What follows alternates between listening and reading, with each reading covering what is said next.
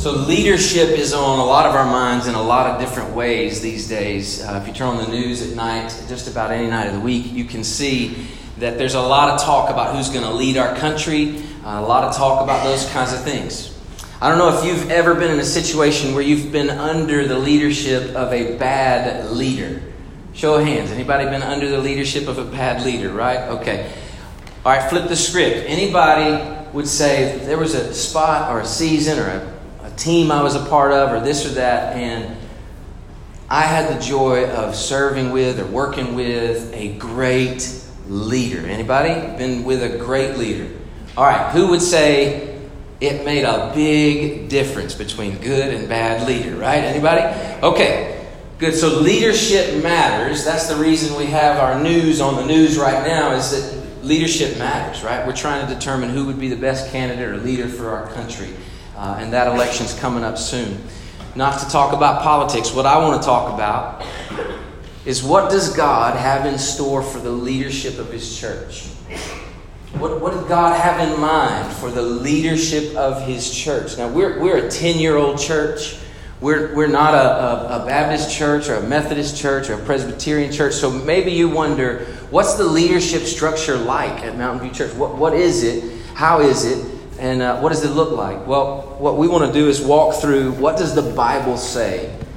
What does the Bible say about what a leader is meant to be? And what does the Bible say about leadership in the church? So for the next 2 weeks, we're going to talk today and next week about biblical church leadership, and specifically the role of elder. So I hope you got one of the teaching guides. In fact, if you did not and you would like one, lift your hands, because we're going to walk through this. And if you'd like one, lift your hand. And Judson, would you mind grabbing some of those off the table? And he'll come to you if you'll just kind of keep your hand close by. The reason I want you to have this resource is because we're going to walk through a lot of scripture together, and we're going to go quickly. There are no more? Hey, man, that's a good problem. Let's see. I can fix that right now. How cool is technology? Okay, there's 10 more on the copy machine. How about that, right? They're on the copy machine out in the front. Okay. Bet you never heard that in a sermon, right? All right, so we're talking biblical eldership, right? So what does God have in store for His church? First thing I want you to see is that an elder is a shepherd and overseer in God's church. An elder is a shepherd.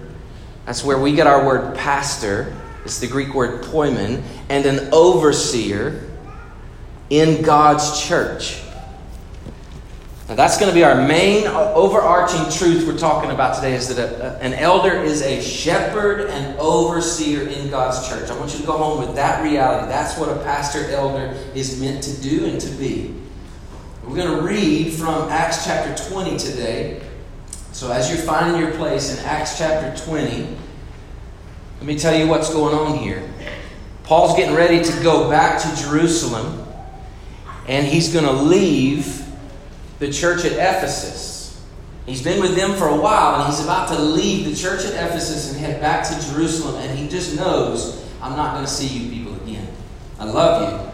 I've been with you for a few years now. I'm leaving Timothy with you, but I'm not coming back.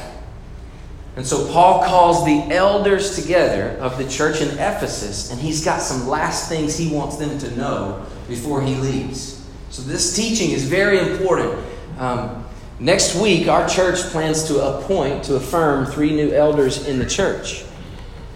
And so today, if nobody else is listening, those men need to be listening, because a lot of this teaching from the Apostle Paul is directed right toward the elder. But I don't want the rest of us to tune it out. Okay? All right, if you needed one of the teaching guys, please lift up your hand. They're coming to you. Okay? Just hold it up until you get one. Don't tune out this teaching from the Apostle Paul, because elders are just meant to be the prime examples that we all follow. So all of this teaching applies to all of us, but this teaching in particular is for the shepherds and overseers of God's church. I'm going to give us just a moment. Everybody got one that wants one? Perfect. All right, if you found your place in Acts 20, why don't you stand with me as we read together. We're going to read a lengthy passage, but I want us to get it all. Acts chapter 20, beginning verse 17. Now from Miletus he sent to Ephesus and called the elders of the church to come to him. And when they had come to him, he said to them, "You yourselves know how I lived among you the whole time from the first day that I set foot in Asia, serving the Lord with all humility and with tears, and with trials that happened to me through the plots of the Jews, how I did not shrink from declaring to you anything that was profitable, and teaching you in public and from house to house, testifying both to Jews and to Greeks of repentance toward God and of faith in our Lord Jesus Christ. And now, behold, I'm going to Jerusalem, constrained by the Spirit, not knowing what will happen to me there, except that the Holy Spirit testifies to me in every city that imprisonment and afflictions await me. But I do not account my life of any value, nor as precious to myself, if only I may finish my course and the ministry that I received from the Lord Jesus, to testify to the gospel of the grace of God. And now, behold, I know that none of you among whom I have gone about proclaiming the kingdom will see my face again. Therefore, I testify to you this day that I am innocent of the blood of all, for I did not shrink from declaring to you the whole counsel of God.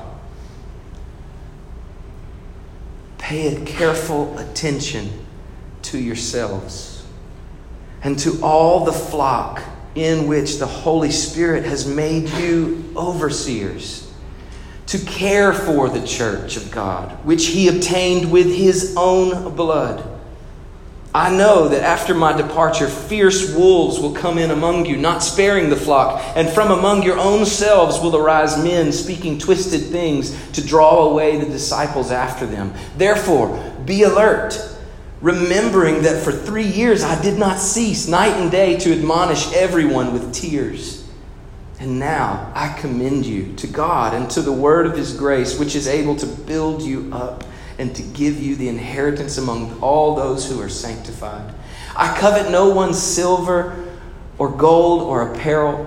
You yourselves know that these hands minister to my necessities and to those who are with me. In all things I have shown you that by working hard in this way, we must help the weak. And remember the words of the Lord Jesus, how he himself said, "It is more blessed to give than to receive." Father, be our teacher today.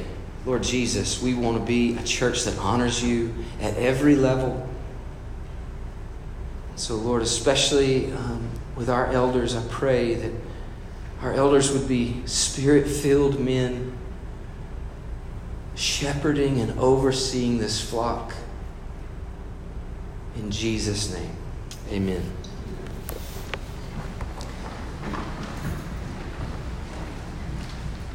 What I want to do this morning, I'll break this down into 3 quick parts. The first part, I want to do a quick exposition.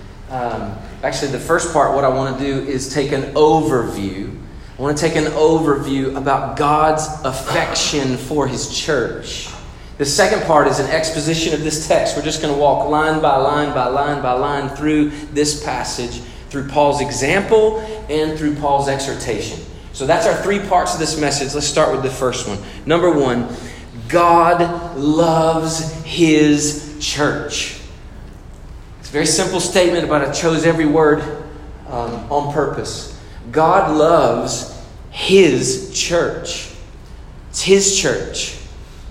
I want you to look quickly where this whole part comes from out of Acts 20:28.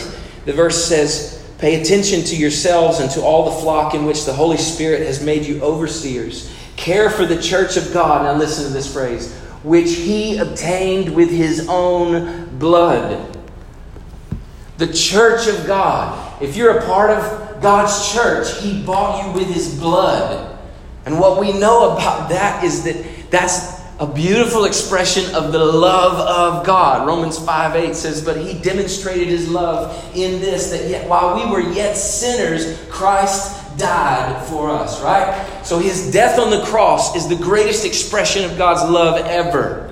He shed his own blood for the church. So here's what we say about that. The church belongs to Christ. Listen, it's his church, not my church. It's not any of our elders' church. This is his church.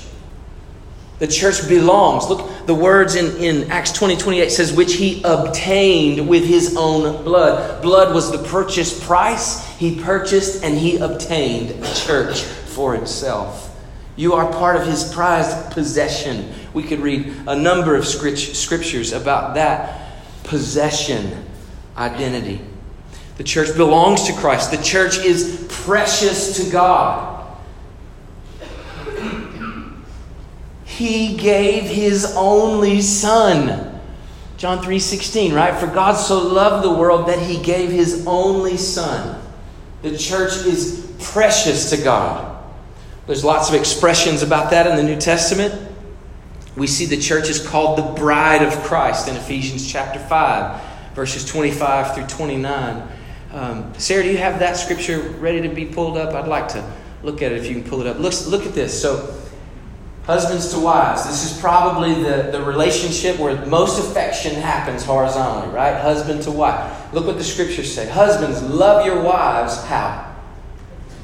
As Christ loves the church. He gave himself up for her, that he might sanctify her, having cleansed her by the washing of water with the word, so that he might present the church to himself in splendor, without spot or wrinkle or any such thing, that she might be holy and without blemish. In the same way, husbands should love their wives as their own bodies. He who loves his wife loves himself, for no one ever hated his own flesh, but nourishes and cherishes it. Look at just as Christ does the church. The church belongs to Christ. The church is precious to Christ. We are the bride of Christ. We are the body of Christ. The body. I put on your notes here the universal body. You can read about that. Every believer everywhere. Colossians 1 talks about the people of God, every believer everywhere, brought into God's family. But then in 1 Corinthians 12, it talks specifically about how the body of Christ functions. The head, hands, eyes, feet. And the requirement there is that we're interwoven. Our lives are connected. And all the New Testament, over 40 times, it talks about the one another's. We do life together as one another because we're the body of Christ. A third illustration is that we're the household or the temple of God. A household or temple.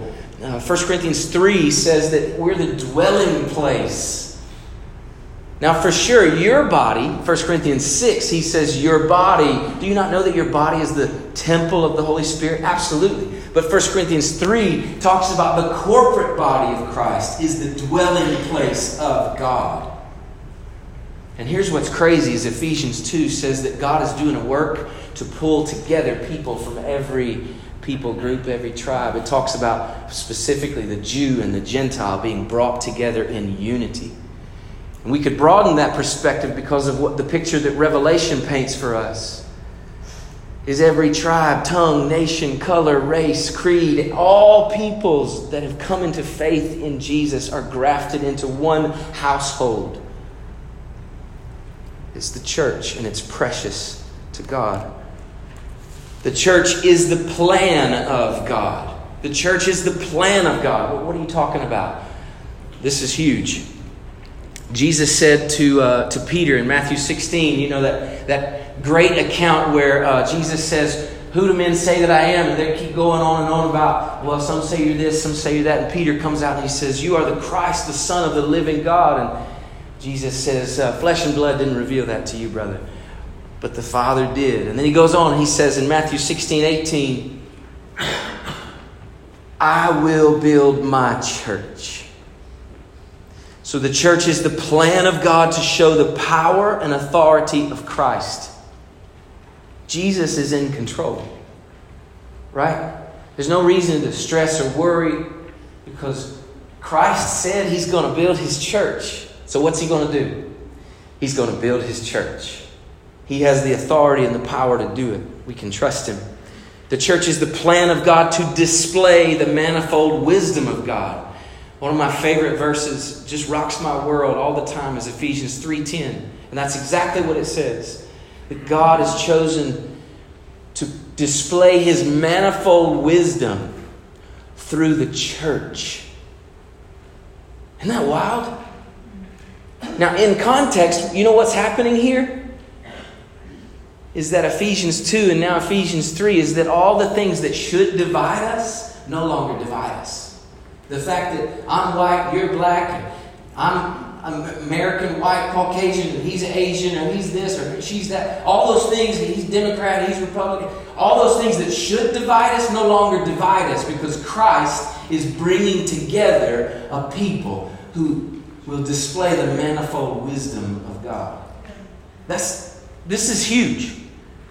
And then at the end of that chapter, we get to the next thing that's the plan of God is to display the eternal glory of God. Ephesians 3:20 and 21, maybe you know this passage. Now to Him who is able to do far abundantly more than we ask or think, according to the power at work within us. Now look at it. To Him be glory where? In the church and in Christ Jesus throughout all generations forever and ever. Amen. So this thing that we do on Sunday is not a temporary reality. The plan of God is to pull together a people for His own glory for all eternity. That's what this is. It's a people. Now, I said all that to say this. God cares deeply about the health of His church. He cares deeply about the health of His church. Maybe you want to circle the word health, because I want you to think about this. Here's what He means by that. He cares about the purity of His bride. Remember Ephesians 5? To present her spotless, right? The purity of His bride. He cares about the growth of His body. Ephesians 4, it says, when all the parts are working well, we build one another up and we grow, right? And then Ephesians 2, the unity of the household. Ephesians 3, the unity of the temple. That the world says you shouldn't have anything in common. We say we have Jesus in common. What more do we need? God cares deeply about the health of His church. And the reason I say all of that is to say God has not left us as sheep without shepherds. He has made, number 2, God made elders to care for His church. Specifically, right out of Acts 20:28, listen to what it says. He's talking to the elders and he says, pay careful attention to yourselves and to all the flock in which the Holy Spirit has made you overseers to care for the church of God. So number 2, as we discuss this text now, God made elders to care for His church. Now what does that look like? If you want to write in the margin on your notes there, Paul's example. Paul gives us an example all through this text, and we're going to look at verses 19 through 27 now. Here's what he says. You yourselves know how I lived among you. So let me tell you my example as an elder, as a fellow shepherd of the flock. Here's my example. He says, serving the Lord with all humility and with tears. So we say elders should serve the Lord with humility and tears. Now what's the point of that? What's the significance there? Well, number 1, there's no place for pride in God's church. So as an elder, as a shepherd, as a pastor, just because I'm a pastor in this church doesn't mean I'm any better than you. I'm not. I'm a sheep. And sometimes I'm a bad sheep. I just had to do that, right? I'm so glad you laughed, right? I thought this is going to be terrible, but you guys are so kind. Y'all are like family, right? So I'm a sheep, you're a sheep. But God has appointed that some of us sheep be overseers, be the sheep that lead, right? I'm a sheep, you're a sheep. But God has appointed, there's no place for pride. No place for it. It's unacceptable. Paul says, I serve the Lord with humility and with tears. Men, specifically elders in the room, when's the last time you cried for this church? What do you shed tears over? It's the things you care most about, right? So what Paul is teaching us is that there's no place for apathy in the church of Jesus Christ. You cannot lead a people you don't care about. No place for pride. No place for apathy. Next, Paul says in verse 20 that he declares, he says, you know how I was among you, verse 20, how I did not shrink from declaring to you anything that was profitable and teaching you in public and from house to house. And my takeaway from this is that there's no fear to speak the truth. You know, a lot of people think that if you're loving, that you're soft and you don't speak truth. And what I want us to know is that truth without love is not truth. And love without truth isn't love. They're not exclusive realities. Paul says, I wasn't afraid to declare the truth to you. I boldly declare the truth to you. And we got to follow his example. Then he says, I was speaking to you the things that were profitable. I love that word I was digging into. And it's talking about love. He's talking about to build you up, right? We're thinking back through what God says, that we're his body. We're meant to be built up. I want to give you a definition for love. It's this: pursuing the highest good of another. Love is pursuing the highest good of another. A few weeks back, I was helping serve at Celebrate Recovery, and I was just fixing coffee, and there's a girl, and she was fixing her coffee, putting way too much sugar in it, Philip, I'm telling you. But she was fixing her coffee, and we just had a short little conversation, and she said, this is my 3rd week here. I said, how are you liking it? She said, I love it. I've asked my job at McDonald's to let me off on Thursday nights just so I could be here. I need to be here. This matters. It's making a difference in my life. And I said, well, you're so young. Like, why are you here? And she was telling me that she had an addiction issue. She's only 20 years old. And her mom and dad put her in a rehab. She didn't want to do it. And I could just tell in the conversation that she kind of resented him a little bit. She said, I haven't talked to my mama yet, but I'm looking forward to talking to her. And I got to tell her, I said, I want to tell you something. Your mama loves you enough to do something hard.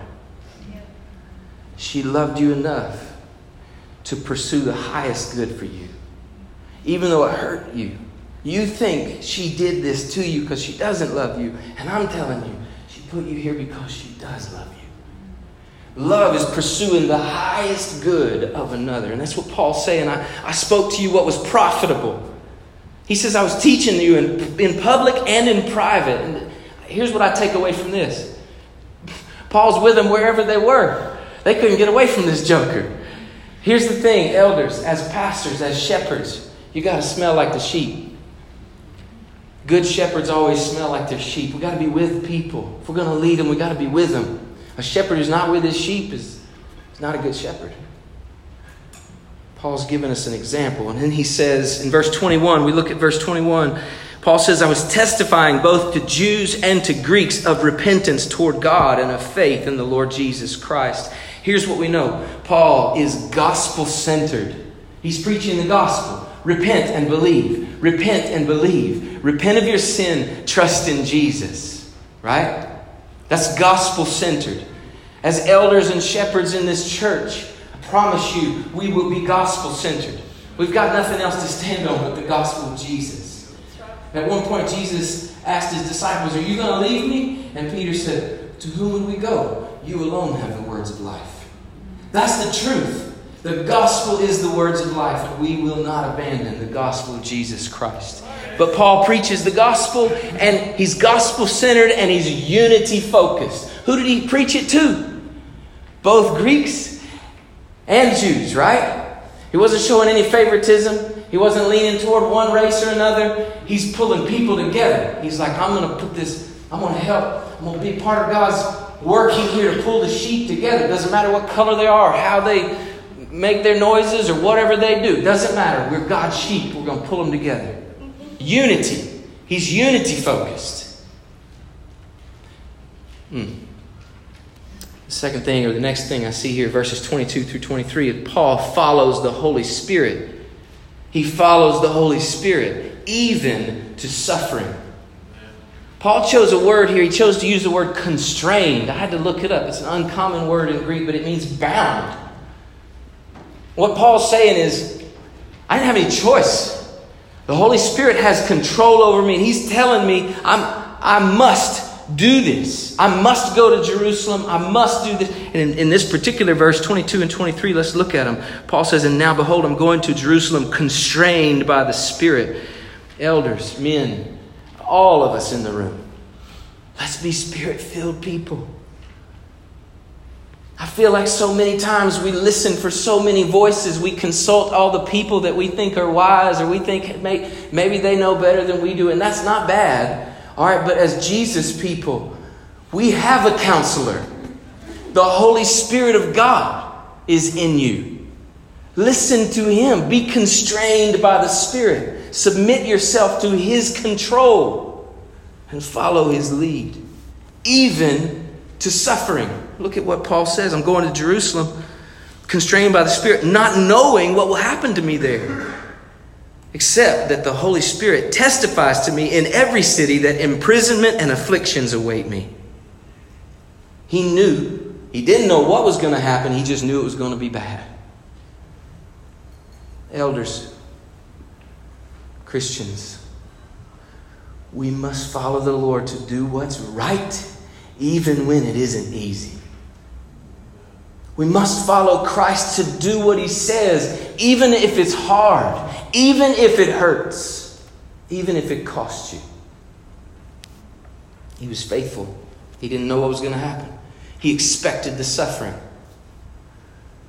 He was gospel-centered and unity-focused. Next thing we see is he has kingdom priorities and perseverance. Kingdom priorities and perseverance. Verses 24 through 27, Paul says, I don't account my life of any value, nor as precious to myself, if only I may finish my course and the ministry that I received from the Lord Jesus.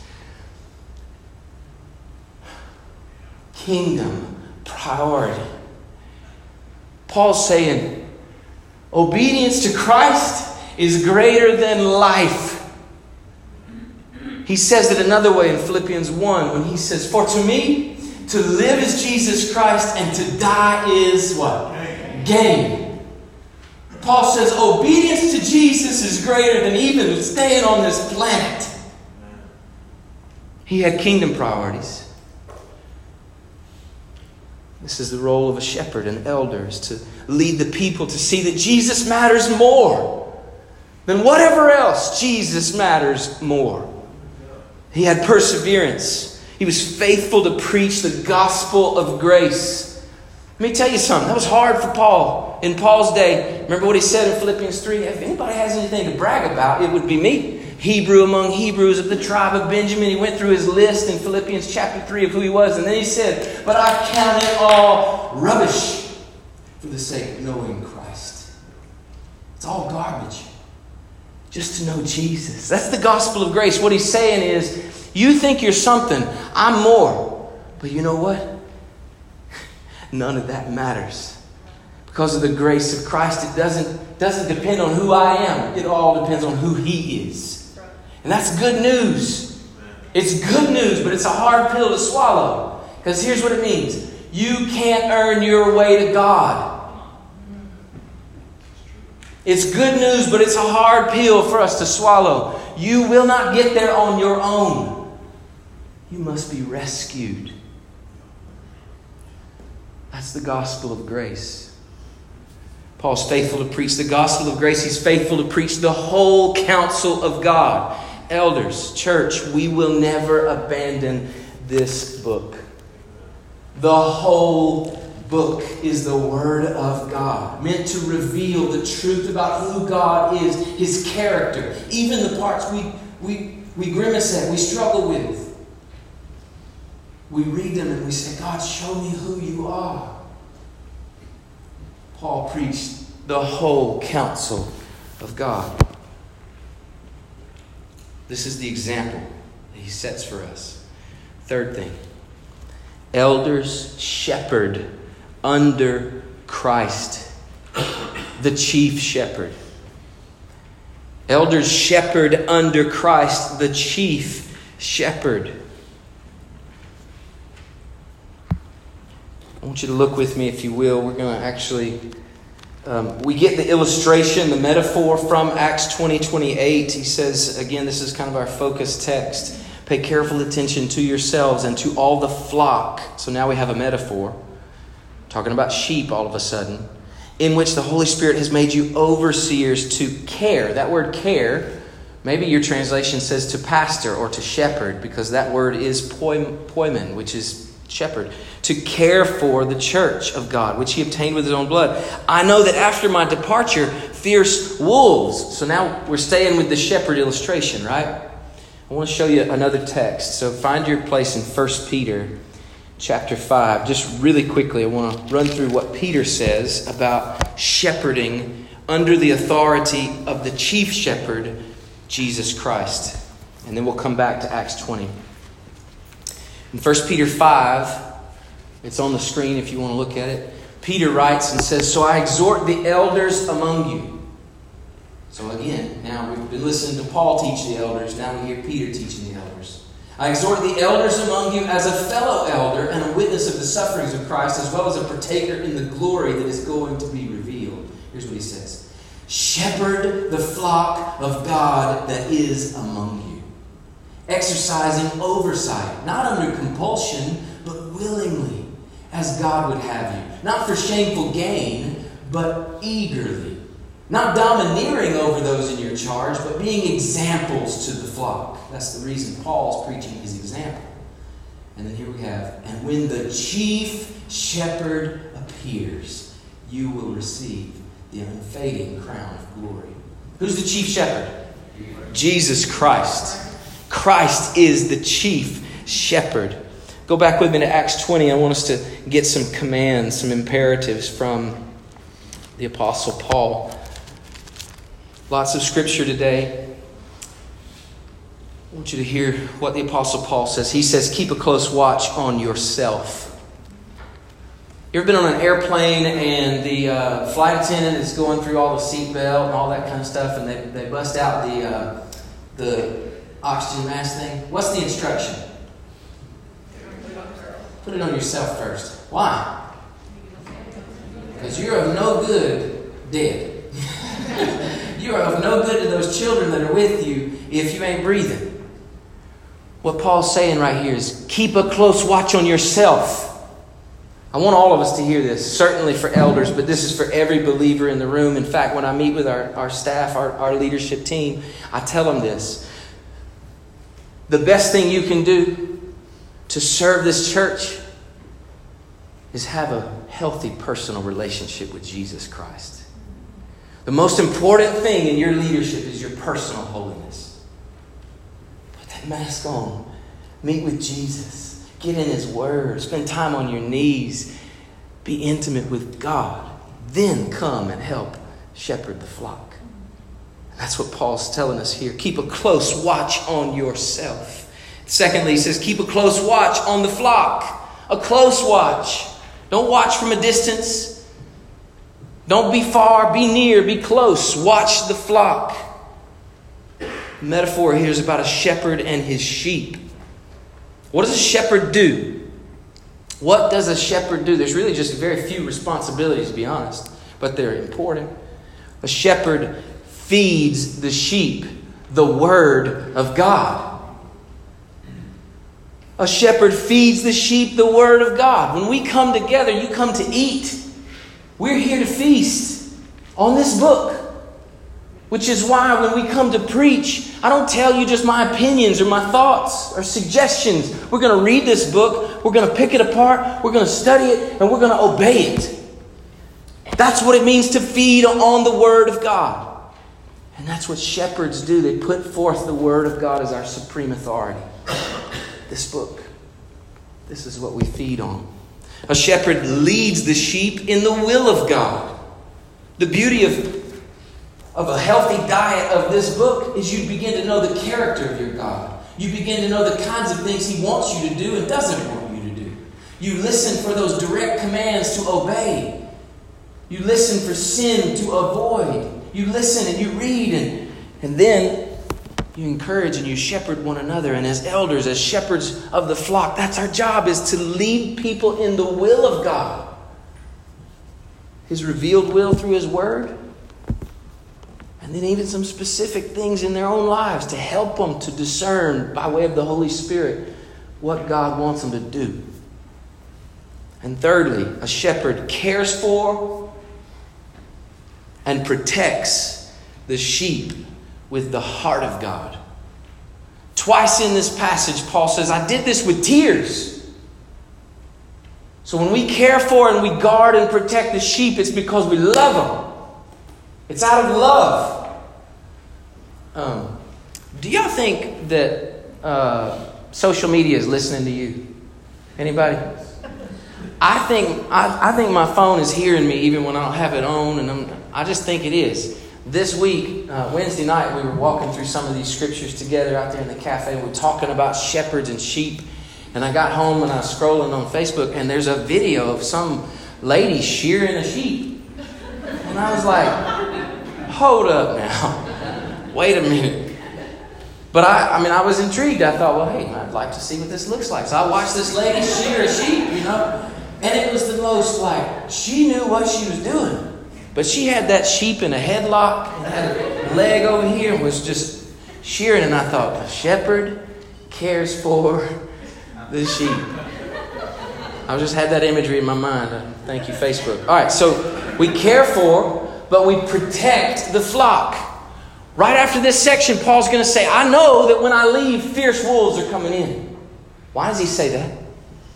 Because he's saying, it's on you, shepherds. I'm leaving. It's on you. Keep watch. Guard over this flock. Do not let them be attacked. Now, again, let's go back. All of this teaching goes back to the fact that God loves His church. And Jesus Christ laid down His life for His sheep. John 10:14. He says He laid down His life for the sheep. I want to give you some homework. I'd love for you to read Ezekiel 34. And I just want to read a portion of it. In Ezekiel 34, the Lord talks about the shepherds who aren't doing their job. And He's serious. But then He makes a beautiful promise, and we'll finish right here. I want you to look with me in verse 2. Go to the next slide there. The Lord says, shepherds of Israel. Now look what He says. Read this on the screen with me. Shepherds of Israel, who have been feeding yourselves. Should not the shepherds feed the sheep? You eat the fat, you clothe yourselves with the wool, you slaughter the fat ones, but you do not feed the sheep. The weak ones you have not strengthened. The sick ones you have not healed. The injured you have not bound up. The strayed you have not brought back. The lost one you have not sought. And with force and harshness you have ruled them. So they were scattered because there was no shepherd. Now you could keep reading. You can read about how God is not happy about this. God's people, Israel, were given some leaders, and they weren't doing their job. And God is not happy. But I want us to see. I'd love for you to read the whole chapter. It's beautiful. But I want you to see a couple of promises. Verse 11. Look at verse 11. You got that, Sarah? Look at this. Behold. You're fine. We'll get there. Look at the bottom. Behold, God's saying this, I myself will search for my sheep and will seek them out. I myself will search for my sheep. Down in verse 15, he says it again. I myself will be the shepherd of my sheep. In verse 16, he says, I will seek the lost, and I will bring back the strayed, and I will bind up the injured, and I will strengthen the weak, and the fat of the strong I will destroy. I will feed them in justice. Verse 22, he says, I will rescue my flock. Verse 25, he says, I will make a covenant of peace with them. And then in verse 31, in case you missed the point, he says this, and you are my sheep, human sheep of my pasture, and I am your God, declares the Lord. Amen. So here's where we're at. Elders, we shepherd and oversee God's church under the chief shepherd, Jesus Christ, who came. He said, I will myself shepherd my sheep. He's the good shepherd. He came. I will rescue my flock. Jesus died on the cross to rescue a people to himself. He said, I will make a covenant of peace with them. And Jesus has done it. He's done it. He's the Prince of Peace. He's the good shepherd. He's our chief shepherd. This is his church. So two things for us. Number one, if you're a leader and elder in the church, hear this with weight. Jesus bought this church with his blood. It matters. And then secondly, for all of us, let's look to Christ. Look to Christ. Give grace to your leaders. We're not the chief shepherd. Look to Christ and be rescued in Jesus.